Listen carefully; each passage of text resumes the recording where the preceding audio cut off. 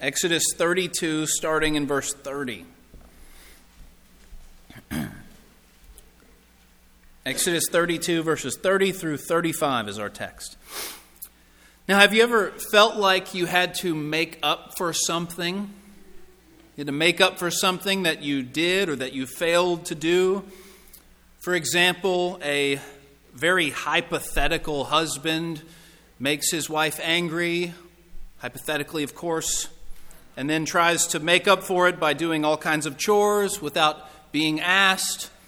Not that I would ever do such a thing, completely hypothetical, but you understand how that could happen. A parent feels regret about the way that they raised their kids, and now the kids are adults and they're trying to make up for lost time. Or think about it the other way, a child feels regret for the way they've treated their parents, and then their parents seem to be coming to their last days and they're trying to make up for it. Or think about a criminal that comes to an understanding of his wicked ways and then spends the rest of his life trying to do good deeds to make up for all his bad ones. We understand this concept, but have you ever felt like that with God? Have you ever felt like that you wanted to try to make it up to God because of your sins, because of your lack of holiness? Perhaps you haven't read your Bible or spent time in prayer in quite some time, so you try to then read like 12, 15 chapters in one sitting and pray for 45 minutes straight in that one time to try to make it up to Him. Or perhaps you've experienced this. You sin on a weekend or on a Saturday, and so on Sunday you make sure you come to church and try to be extra sincere during the worship service.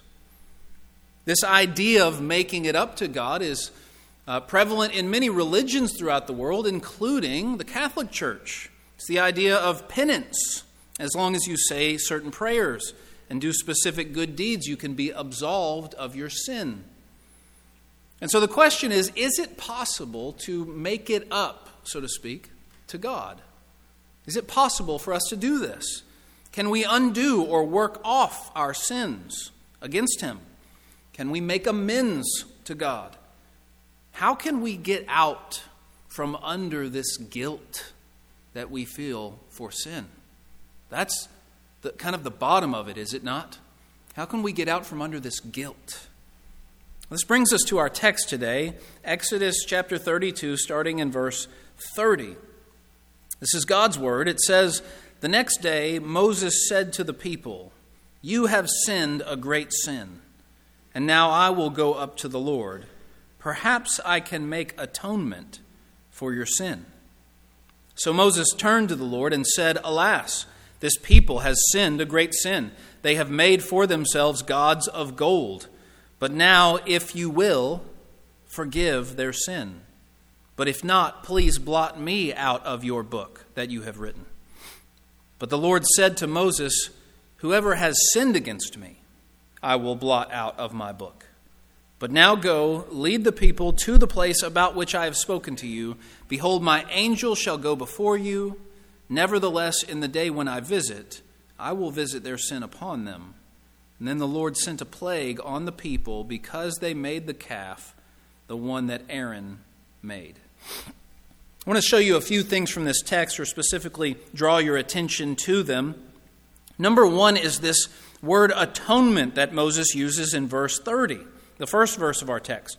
Notice how Moses says, "You people, you've sinned a great sin. Now I will go up to the Lord. Perhaps I can make atonement for your sin." What does he mean? What is atonement? Not exactly a word we use in everyday life. Atonement essentially means making things right after something has gone wrong, after someone has done wrong, making things right. Specifically, when it applies to God, sin separates us from God. We learned that back in the very beginning chapters of the Bible, where Adam and Eve are cast out from the garden from God's presence, no longer able to experience His presence like they did before sin. We learned it from places like Isaiah 59, where Isaiah tells us your sin has made a separation between you and God. Sin separates us from God. Atonement, on the other hand, brings us back into right relationship with Him.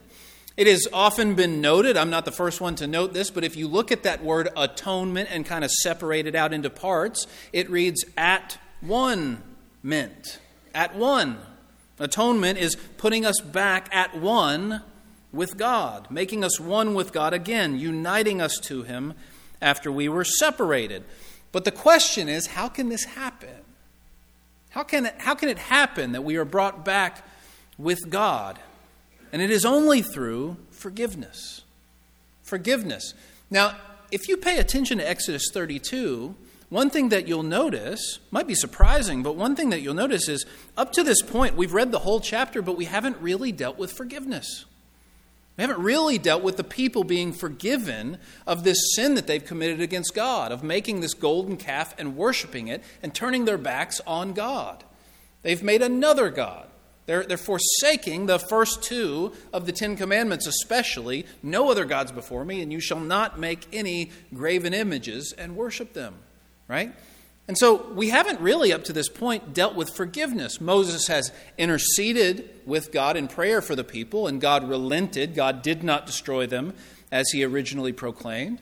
And then Moses comes down from the mountain, and Moses kind of makes the people feel the consequences of their sin. But up to this point, we haven't dealt with forgiveness. And it is only through forgiveness that we can be made right with God again after sin. Only through forgiveness. Sin is what separates us from God, so we need God Himself to forgive us and wipe our sins away if we want to be right with Him. And so that seems simple enough, but there's a problem. There's a problem. The problem is forgiveness cannot simply be given. God cannot just sweep sin under the rug and say, yeah, you're forgiven. Now, when it comes to our interactions with one another, we can just give forgiveness. We can do that. In fact, we must do that. We must forgive one another when we are sinned against. Sometimes it's easier, sometimes it's harder, but we can just give it out when we decide to give it out. We might have to come to that place in our hearts, but we can dole out forgiveness to one another. But God simply cannot just give forgiveness. He doesn't just say, oh yeah, you sinned against me, no big deal, you're forgiven. That cannot happen. That would make God unjust. Think about what it says in Proverbs 24:24. Whoever says to the wicked, you are in the right, will be cursed by peoples and abhorred by nations. And so whoever says to the wicked, yeah, you're in the right, it's fine, you're good, that's horrible. That's not a good judge. That's not a good person. Wouldn't be a good God who looks at the wicked and says, you're fine. Think about this. Think about it like this. Think of a parent.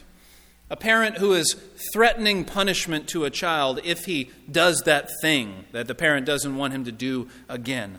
And so the parent says something to the effect of, you do that again, you're going to get a spanking, right? Have you ever seen this happen? And then the child brazenly looks back at the parent and does exactly what they told them not to do, and then is waiting to see what's going to happen. And then the parent does nothing. Does not give the punishment that they threatened. Well, what do we think of such parents? What might you have thought of me if you've seen me doing this? You think, bad parenting, right? You're not doing that child any favors. You're teaching that child that you don't follow through on your word. You're teaching that child that threats mean nothing. There are no consequences for disobeying mom or dad's word, right? We think that they were bad parents. They're not following through on their word. But the same would be infinitely more true of God if He just swept sin under the rug.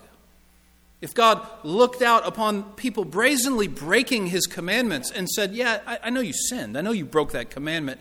I know you're rebelling against me, but no big deal. It's fine. You're forgiven. Don't worry about it.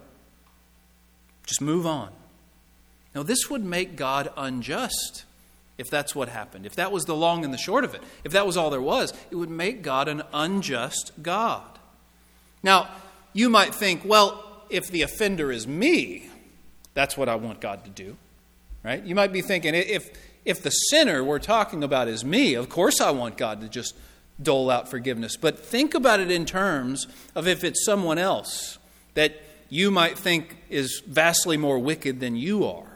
Right? We'll leave that discussion for another time, whether or not these people are more wicked than us. But what if the offender is someone like Adolf Hitler?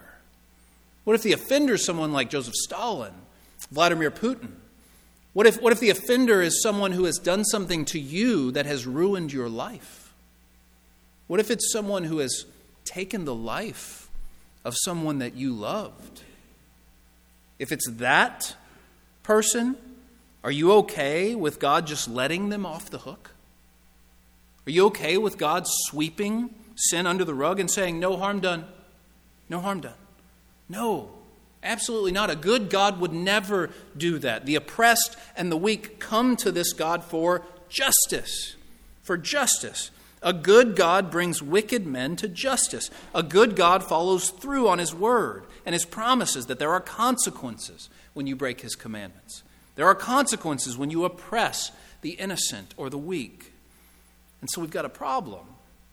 How can atonement be made? How can forgiveness actually happen? What's the solution? Well, part of it is hinted at in our text. And it's this idea, this biblical idea of substitution. Substitution. We understand that word, right? Substitution. Go to school and your teacher's not there and you get a substitute teacher stepping in to the place where the other person was supposed to be. Substitution. I'm on the bench and coach looks down and says, John Davis, go in. And I get to substitute in for whoever was playing in their position, right? We understand this idea. Notice how Moses says at the end of verse 30, perhaps I can go make atonement for your sins. Perhaps I can do it.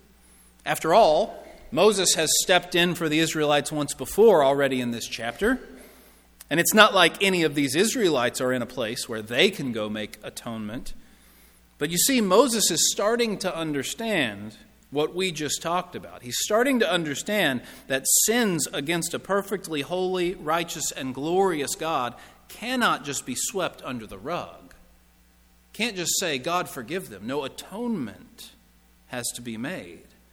For sins to be forgiven, in fact, a sacrifice must be made.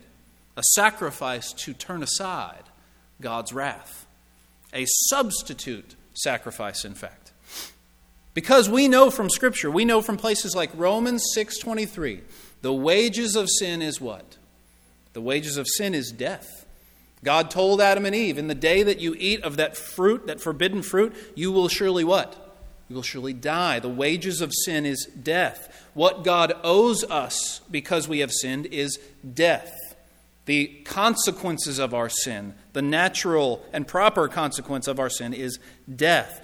So something or someone has to die in order for sins to be forgiven. It's the way that God has set it up. It's the way that this world works. Blood has to be shed. Listen to Hebrews chapter 9, verse 22, where we see this principle explicitly. It says, indeed, under the law, almost everything is purified with blood, and without the shedding of blood, there is no forgiveness of sins. Without the shedding of blood, there is no forgiveness of sins. The people need an innocent substitute. Now, Moses had heard of this idea before. If you remember before Exodus 32 here in your Old Testaments, Moses has heard of this idea of a substitute sacrifice before. Specifically, he's heard the story of Abraham being called up to Mount Moriah to sacrifice his son Isaac. God gives that extraordinarily tough word to Abraham. And Abraham, in his obedience and his faith, follows through with it to the point where God stops him last second. And then what do they see? They turn and they see a ram caught in the brambles, the thorns. And it's a substitute sacrifice. The ram is sacrificed instead of Isaac. Moses and the people of Israel also know about this firsthand because of when they came out of Egypt. The very last plague, the death of the firstborn. What did they have to do? They had to inaugurate the Passover ritual, right? The Passover ritual means they had to slaughter an unblemished lamb and spread its blood upon their doorposts so that the angel of death coming through would pass over their house and not kill the firstborn in that house. And really, rudimentally, what you see is a sacrifice, a substitute sacrifice has been made in place of that firstborn son, the lamb. His blood is what keeps the angel of death from coming into that house. And so Moses has heard of this idea before, and so Moses, astoundingly, offers up himself. He offers up himself. Look at verse 32. Moses says to God, "But now, if you will, forgive their sin, but if not, please blot me out of your book that you have written." Perhaps God could blot me out of his book. Perhaps I could stand in as the substitute sacrifice for these Israelites. Now, this is astounding on multiple levels. Number one, the selfless love that Moses has for these disobedient, stiff-necked people. The Israelites who have so quickly turned aside from God's commandment and God's love. And Moses came down from the mountain and saw what they were doing and was enraged and broke the first 2 tablets that God had given him of the 10 Commandments. And remember last week we saw him grind down that calf into powder and made the people drink it in their water. And then even had some of the Levites go through and kill some of the disobedient Israelites. Moses hates what they have done, but he offers himself up as a substitute sacrifice for them. It's an act of selfless love and concern for these Israelites, and we haven't seen anyone say anything like this in the Bible up to this point. No one's prayed like this before. And it reminds us of some things that Jesus said, referring to himself. John 10, Jesus said, "The good shepherd lays down his life for his sheep." That's what Moses is doing here. The good shepherd. He's being a good shepherd of his people. Jesus said in John 15:13, "Greater love has no one than this, that someone lay down his life for his friends." Specifically, this passage should remind us of Paul's words in Romans 9, verse 3. Let me read them to you. Another astounding verse in the Bible. Paul says, "For I could wish that I myself were accursed and cut off from Christ for the sake of my brothers, my kinsmen according to the flesh." Paul's talking about the Israelites there, his fellow Israelites, and the fact that they have rejected Christ. And he's burdened to the point of tears that they will not come to Jesus. And he says, "I could wish that I myself were cut off from Christ for their sake." What he's saying is, if it were possible, I would give up my salvation so they could have theirs. If it were possible, I would be sentenced to be separate from God for all eternity in hell if they could be saved. Now that is astounding to me, always has been, because I don't know if I can get there in my heart, knowing what I know of hell. I don't know if I could say that I would trade places with anyone in hell. Perhaps the closest thing we might find to something like this is if our very own child walks away from God and is not saved. Would we have that burden inside of us? I would do anything for them to be saved, give myself up for them. Right? But it's astounding that Paul would even say it. But he's saying, I could wish. He's saying, I could wish, because there's a problem with this whole idea. There's another problem with this whole idea. And the problem is Moses, or Paul, or anybody else, Moses is not a sufficient sacrifice. He's not sufficient. Notice how God rejects it out of hand. Verse 33, the Lord said to Moses, "Whoever has sinned against me, I will blot out of my book." He's essentially telling Moses, no, offer rejected. Right? You cannot do this. Moses is not a sufficient sacrifice. When you think about it, it makes sense. Number one, he's only one man. How can one man substitute himself for hundreds of thousands of Israelites? Perhaps Moses could substitute himself for one other Israelite, a one-for-one sacrifice, but he's only one man. But on top of that, there's another problem. He's a sinful man. Moses has his own sins to deal with. He can't substitute himself. He's not an innocent substitute. He's not an innocent substitute. He has his own sins to pay for. Psalm 49, verse 7 lays this out to us explicitly. It says, "Truly no man can ransom another or give to God the price of his life." No man can do this. You can't, as much as you might want to, you can't give yourself spiritually for the forgiveness of someone else. And so yet again, we are left with the question, what is the solution? How does this happen? How can we actually get forgiveness and atonement?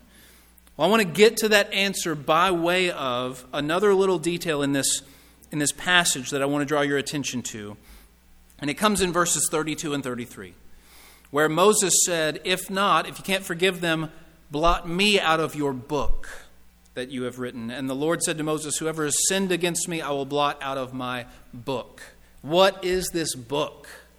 What is God's book that Moses talks about and that God even references? Well, the book is the book of life. The book of life. And we know this from other places in Scripture. All throughout the Bible, we see references to this book of life. And the book of life is God's record of everyone who has eternal life. That's what the book of life is. It's God's record of everyone who has eternal life. For example, you'll see this at the very end of your Bibles in Revelation 20, verse 15, where it says, if anyone's name was not found written in the book of life, he was thrown into the lake of fire. It's hell. If your name is not written in the book of life, you don't get into heaven.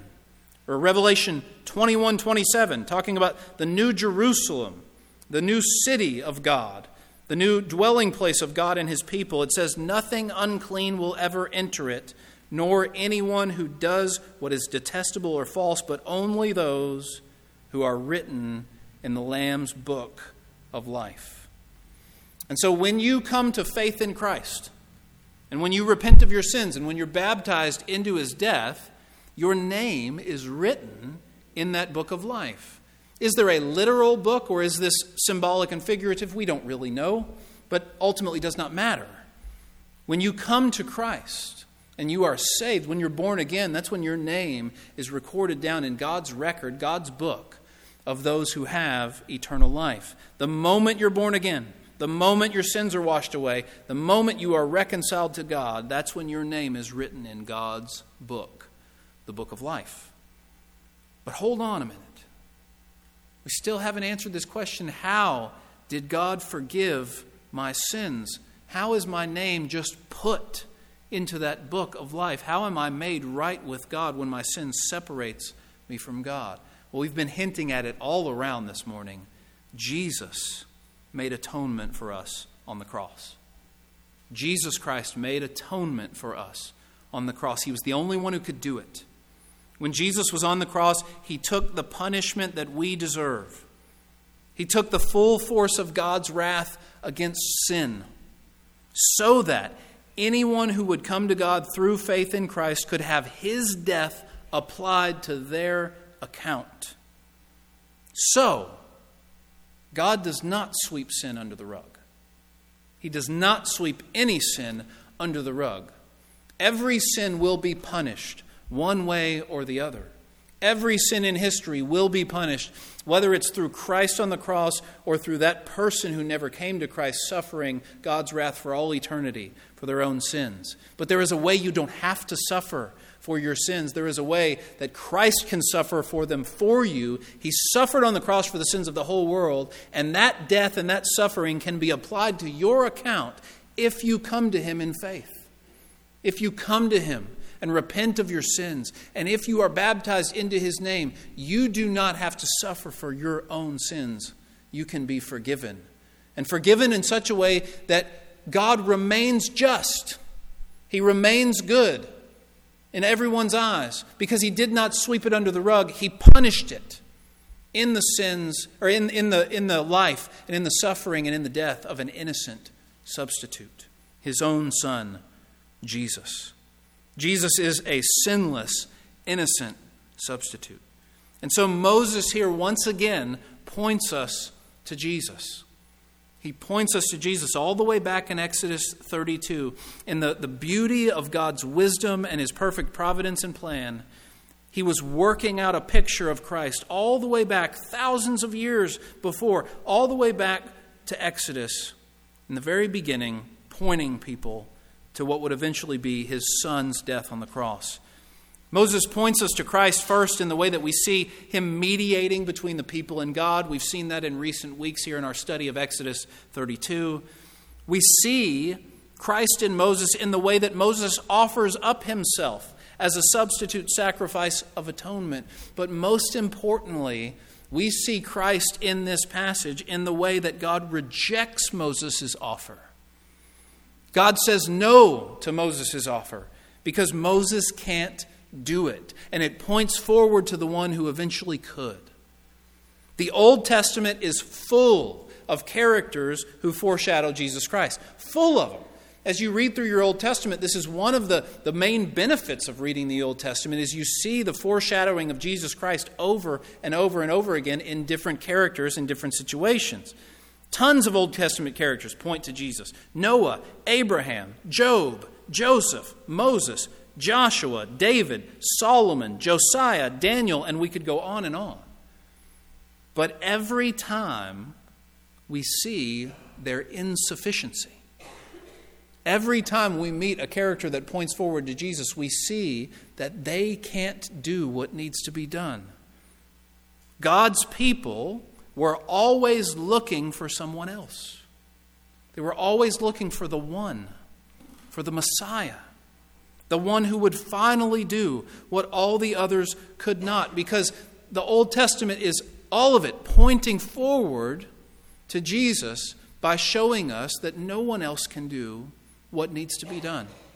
No matter how righteous they are, no matter how favored by God they were, no matter how powerful or wise they were, none of them could do what only Jesus could do, to be the perfect, innocent, sinless substitute sacrifice.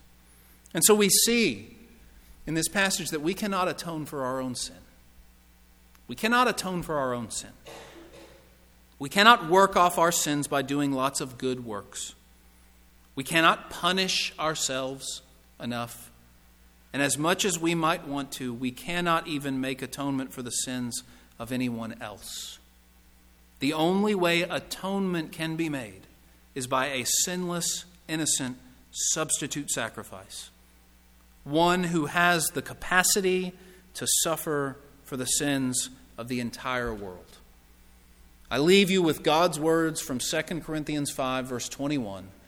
Which says, God made him to be sin. God made him who knew no sin, rather. God made him who knew no sin to be sin for us, so that in him we might become the righteousness of God. Right now we're going to take some time to pray about what we have just heard.